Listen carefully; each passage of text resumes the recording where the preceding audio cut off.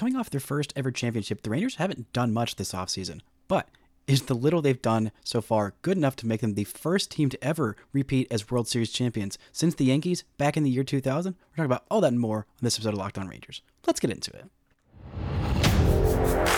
You are Locked On Rangers, your daily Texas Rangers podcast. Part of the Locked On Podcast Network, your team every day.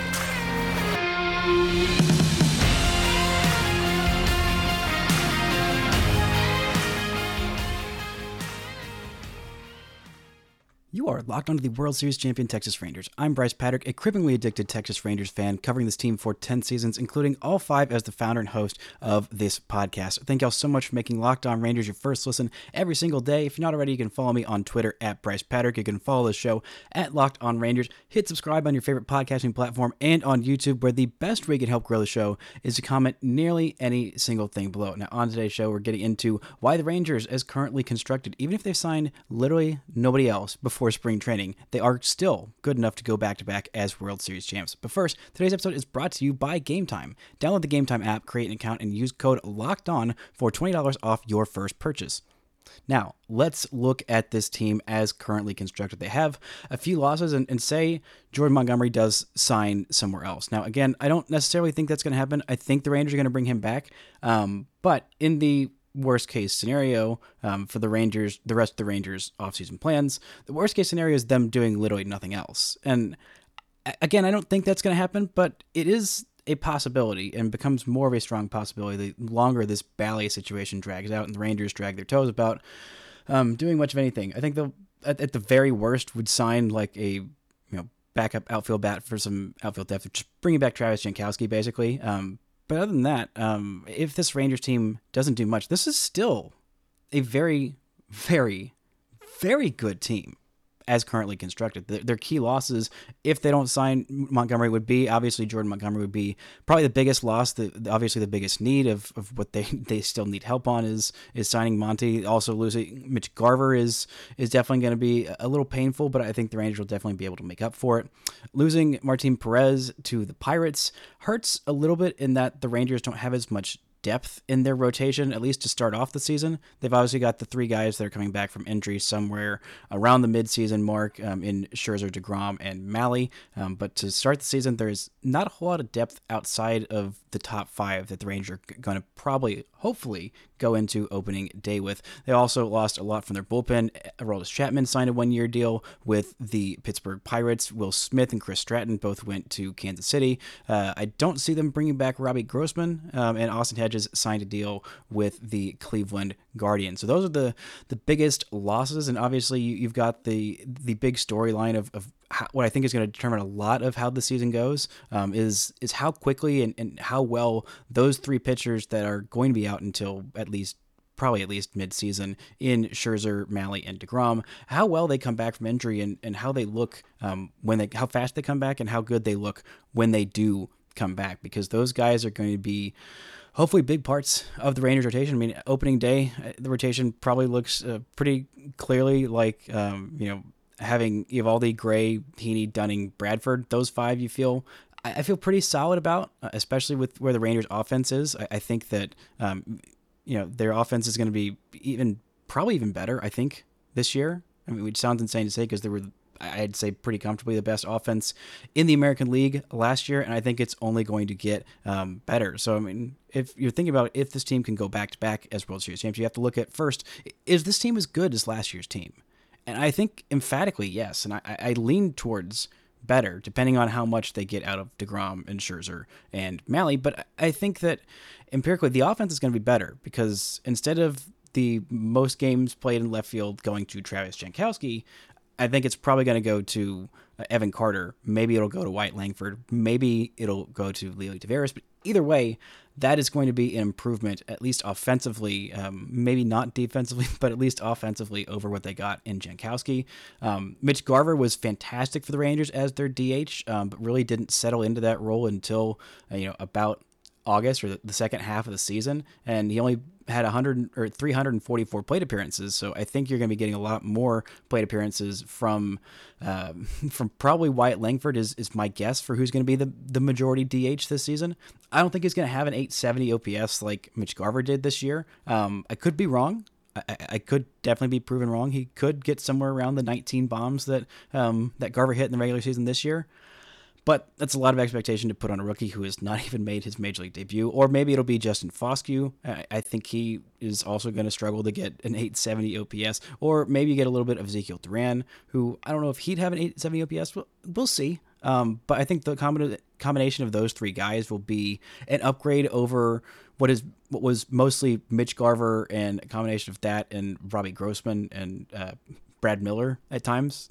I feel pretty confident in saying that those three, whatever combination ends up being as the Rangers' primary DH, I think all of those are going to be slightly better. Then you look around at the rest of the diamond, I see Nathaniel Lowe probably having a better season than last year. I mean, it was really a down year for his standards. He still had an OPS plus of 111, so he's still 11% better than the league average hitter.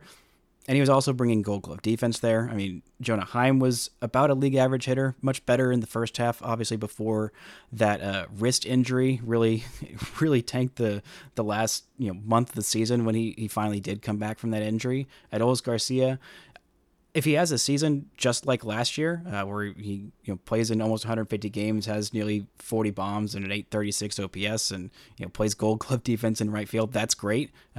Seager and Semien, well, I don't know if we're going to have another 1,000+ OPS season from Seager, but if you can get him to play and keep him healthier than more than 120 games that he played last year, I don't see why he couldn't have another 7-WAR season and be an MVP candidate. This feels like, I mean, it was an amazing season, but it's not like, oh, it came out of nowhere. I didn't expect Corey Seager to have an amazing season. It's like, yeah, duh, he's been amazing for his entire career, and when he's healthy and on the field, keeping him healthy has been difficult. The Rangers did it in 2022, and they mostly did it for 2023. I mean, he obviously had those two injuries, the hamstring injury and the thumb injury that kept him out a little bit of time in late July or August, whenever that was. But still, I don't see why those seasons that they had weren't repeatable. For Marcus Semien, I think he could definitely have a better overall regular season. And an 826 OPS was solid at OPS plus of 122.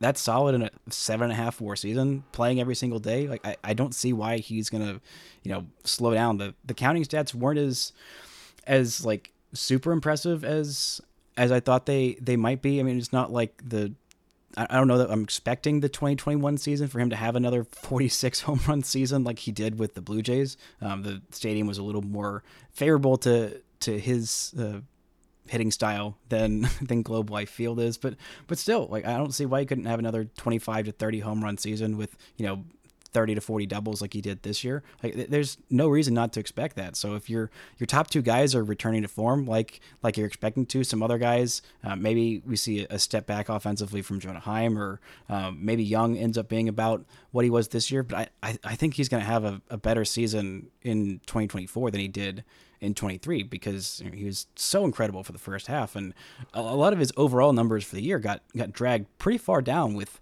how just abysmal he was initially coming off of that thumb injury whenever he did come back, and he only played in 2.5 weeks towards the end of the regular season, but he was just really, really struggling in that month of September when he finally did come back. Turned on much more for the playoffs, but he's a really good player, and he was a huge part of why the Rangers got out to that big division lead in the first half, and I think he's going to be a big part of why they might just win the AL West and maybe win it all again in 2024. Coming up, we'll look at some setbacks that I think the Rangers could survive, some things that absolutely cannot go wrong, and why Bruce Bochy's teams never ended up going back-to-back in San Francisco. Right after this word from our sponsors. This episode is brought to you by Game Time. Game Time is the fast and easy way to buy tickets for all the sports, music, comedy, and theater events near you. And right now, all users get $100 off when they buy a big game ticket with code VEGAS100. There are so many different things you can do with that extra $100 if you're in Vegas. You can spend it on, tickets to whatever great show that you're going to while you're in the area for the big game, or if you wanted to, go try your luck at the craps table or whatever. They've got so many things to do in Vegas, and they've got so many things to do around here. I actually just used Game Time this week to go to a Mavs game against the Suns, and even though the game didn't work out well, it was still fun to go get tickets, and it was so easy to use this app. I mean, it is so convenient. It is, all the prices are right there. You can see there's not a whole bunch of hidden fees that just sneak up on you at the end. They let you know exactly how much it's going to be, let you see where your seats are going to be, what the view is going to look like from there. It is such a great app. It is so clearly far and away the best way to purchase tickets. You can take the guesswork out of buying tickets with Game Time. Right now, all Game Time users get $100 off a big game ticket with code VEGAS100. Terms apply. Just download the Game Time app and use code VEGAS100 for $100 off a big game ticket. Or if you're not going to the game, use code LOCKEDON for $20 off your first purchase. Download Game Time today. Last minute tickets, lowest price guaranteed.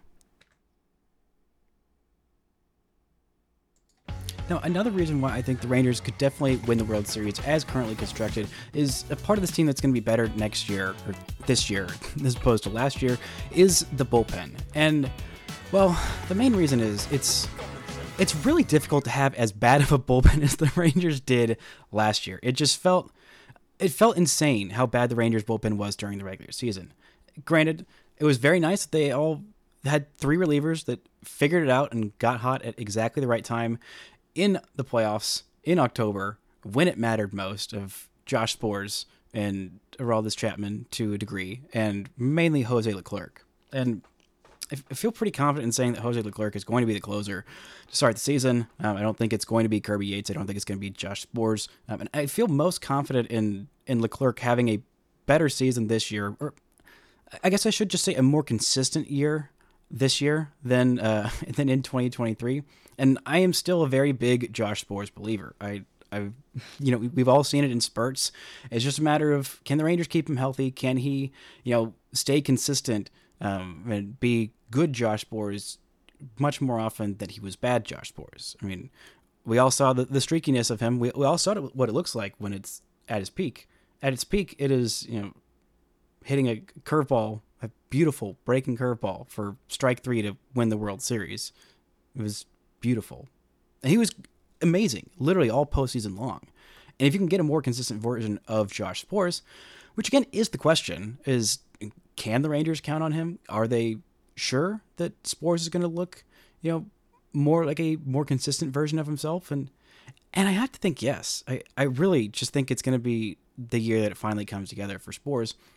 And then there are plenty of other guys in the bullpen that just did not have, despite having good stuff and having like major league caliber stuff, just kind of fell off in what felt kind of unpredictable way, which again, like I talked about before, the postseason run of bullpens are incredibly unpredictable. Relievers are predicting which reliever is going to have a good year from one year to the next is a nearly impossible task, but that could work in the Rangers' favor of, last year being a down year and then some of these guys having unpredictably good seasons, like Brock Burke. I think he could definitely bounce back much better than what he did last year. The Rangers didn't see him very much in leverage spots in the playoffs, but I still believe in Brock Burke as a really good reliever. We saw that in 2022 where he was absolutely fantastic,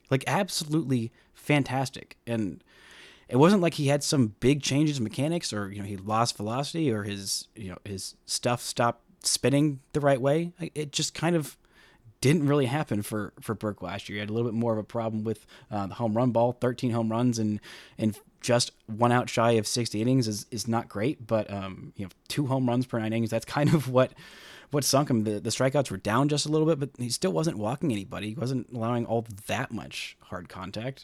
His ERA plus was right around league average of 102. That's fine. Granted, they lost a few guys in the bullpen of Will Smith and Stratton and Chapman. But I mean, when it came down to it, Chapman was the 7th, 8th inning guy sometimes, but was again always a tightrope act with him. You never know what you're going to get with him and having some relievers that are slightly more consistent, I feel like this is going to be a pretty solid bounce back year from Hernandez. I feel really confident in saying that. And the Rangers have a few guys who they're taking flyers on who, if one or two of them break out in a decent way or just have a slightly better than expected season. I mean, we'll see what we get from Kirby Yates. I don't know what to expect from him. He had a solid year with the Braves last year, and at his peak, he is incredibly nasty, which we saw a few years back with San Diego. I'm not expecting him to have that kind of a return to form this year at age 35 or however old he is. I think that might be behind him, but it's not impossible. I just don't think it's necessarily likely. And if he's just, the Rangers aren't asking him to be, peak Kirby Yates, of have a, get 50 saves and have a, 111 ERA and 10, 12 strikeouts per nine. That's not what they're asking from him. They're probably asking him to be their seventh inning guy, one of their higher leverage guys, and just be fairly consistent. And I think that's not a whole lot to ask. But there's some other guys in this bullpen who I think really could, be solid, important pieces. And Antoine Kelly is a guy who I've liked for a while. I think him breaking out in a good way could be huge for the Rangers. Carson Coleman, who the Rangers got in the Rule 5 draft from the Yankees, he's definitely got some upside, and I think he'll get a decent chunk of innings this year. And then there's a few guys that are kind of on the fringes that could end up making a difference. We know that Yuri Rodriguez has got the stuff and is incredibly inconsistent, but when he's on, he is very difficult to square up. And other guys like Chase Lee has got some potential. Grant Anderson, we saw him be very helpful in spurts for the Rangers, and there's other guys as well, like maybe Diego Castillo ends up playing a role in this team, or Daniel Duarte, who the Rangers got from the Reds. There's some options there. There are some guys who could play a decent role, could have a good season kind of out of nowhere. I'm not saying that all of them will, or even most of them will, or even that any of them will, but if a few of them do, just have unexpectedly good seasons, I mean, you pair that lineup, which, again, like I said, I think is getting better this year than last year. You have a starting rotation that in the first half is going to have some questions, and it's why I'm getting even more antsy about not re-signing Jordan Montgomery already, because the first half of the season is going to be it's going to be tough out of the gates for the Rangers. I don't want to schedule preview too hard right now, but that month of April is going to be very, very difficult. I mean, you start off with the opening series against the Cubs, and then you have 3 games in Tampa, and then you have 2 different series against the Astros within the first 2.5 weeks of the season. I mean, you have the weekend series on the 5th through the 7th of April, and then the next weekend, through the 8th. So you have a 4-game series against the Astros is your 3rd series of the year, and then you travel to Houston on the 12th through the 14th. The Rangers have a stretch of 16 games in 16 days, basically right out of the gate. So it's going to be tough for the Rangers out of the start. Last year, I mean, they had a tough first couple weeks, but then they kind of got to find their form in the end of April and early May. And I mean, last year would have been really nice for the Rangers to play the Astros a whole bunch of times at the beginning of the year while they were doing really well, and not as many times at the end of the year when things were falling apart. But that's not how things work this year. So the Rangers are going to need some help from their starting rotation in the first half, but once they get those reinforcements back, and we'll see how quickly and how effectively those 3 guys can return from injury. But assuming they do, even if you have some setbacks from those guys in their return from injury, this is still a team in a very, very good position that I feel like is being slept on, because obviously the Dodgers had, one of the more incredible off seasons that anybody's had. Like, outside of when the Rangers signed Semien and Seager and John Gray and a couple other guys all within like about 5 minutes of each other, that was one of the best off seasons that we've seen any team have, of just in terms of just sheer total of improving their win production for the next year and talent level. Like, it's very difficult to improve that much in that short span, and the Rangers did it. The Dodgers might have done even better of getting, Glasnow and Yamamoto and Ohtani all in one offseason, and then Teoscar, just every other free agent that they've signed, which feels like pretty much every free agent. But this Rangers team is still in a very, very good position, and we're going to look at even more reasons why they could win it all yet again in 2024, right after this word from our sponsors. This episode is brought to you by FanDuel. The NFL regular season is over, but there's still time to get in on the action with FanDuel, America's #1 sportsbook. Right now, new customers get $150 in bonus bets guaranteed when you place a $5 bet. That's $150 in bonus bets, win or lose. Their app is so easy to use, and there are all kinds of different odds, including, like I was talking about, the World Series odds. The Rangers have the 5th best odds, according to FanDuel, to win the World Series. They're at plus 1,100. Other teams that have better odds than them are the Dodgers at plus 350, the Braves at plus 550, Astros at plus 800, and the Yankees at plus 850. The Yankees ahead of the Rangers? Those are some pretty good odds for the Rangers at plus 1,100, especially if you get in before they re-sign Jordan Montgomery, or even if they don't. Like I've been saying this entire episode, the Rangers have a very good shot to win it all. So head to FanDuel.com/lockedon and make your first bet a layup. FanDuel, official partner of the NFL. Now, the Rangers have a very good team as currently constructed, and offensively, they've got a lot of depth to where they could sustain, an injury or a setback or two and still be okay. But there are a few things that this Rangers team I don't think can suffer and still hope to win the World Series in 2024. The main one of those is Nathan Eovaldi. Nathan Eovaldi, especially in the first half, really, if he can have a almost identical season to what he did this year, I think that would be great for the Rangers. Obviously, you're not hoping for him to have 6 to 8 weeks of being out in the back half of the season, and you're not quite sure what he's going to be in the last 2 weeks whenever he finally does come back in September, like we saw this year. But the first half, Nathan Eovaldi, who stepped up in a huge way for the Rangers, that the Rangers need that in a big way this year. They also really need John Gray to step up and be consistent in that first half, and they really can't afford much of any injuries to the starting pitching in the first half of the season before any of those big three come back in Scherzer, Mahle, and DeGrom. Because there are some people who are concerned about Cody Bradford. They don't think necessarily he's good enough to be a starter every fifth day in MLB rotation, and I push back on that. I think that he is. I'm not that concerned about him. Now, I don't think he's going to be, an ace or have a Cole Ragans type season this year, or like Ragans did when he went to the Royals. But I think if he's your number 5 starter, that's a solid place to be. Now, the question about that is the depth behind those guys, because obviously your opening day 5 is Evo, Gray, Heaney, Dunning, Bradford, in whatever order you want to put them in. But if one of those guys gets hurt, and they're all getting a little bit older, and 3 out of those 4 guys have had some real injury concerns, with Eovaldi and Heaney and Gray a little bit too. Not as much the last couple of years, but in the past in his career he hasn't really thrown 180, 200 innings all that often. But if one of those guys goes down, then who's coming up to replace them? Who else do you have? Right now, it's probably Owen White. Maybe it's Jose Urena. That is a not great place to be in. Or maybe it's Jack Leiter if you're feeling really aggressively good about the final month of the season from Leiter. I feel pretty solid, but not good enough to where I'd feel super comfortable of throwing him into an everyday Major League rotation spot in April or May this year.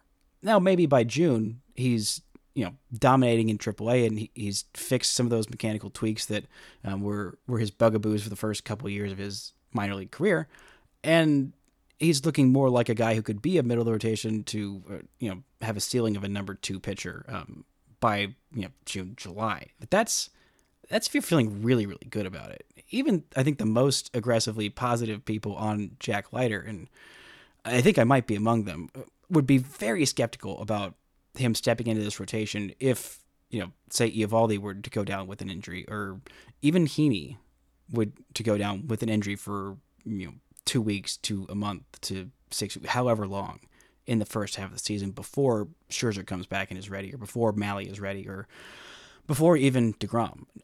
I think that's the biggest thing the Rangers have to hope for, and Rangers fans have to hope for for them to be, winning a World Series in 2024. Because once everybody gets back in the second half, assuming that everybody gets back healthy and effective in Mahle, Scherzer, DeGrom, then once you get your playoff rotation where Tyler Mahle is probably your number 4 starter in a playoff rotation, with this team, with this lineup, and you throw John Gray in the pen or Heaney in the pen, and you also have Spores and Leclerc as your other options there, and Yates and whoever else is doing well in the pen, that's a World Series contender right there.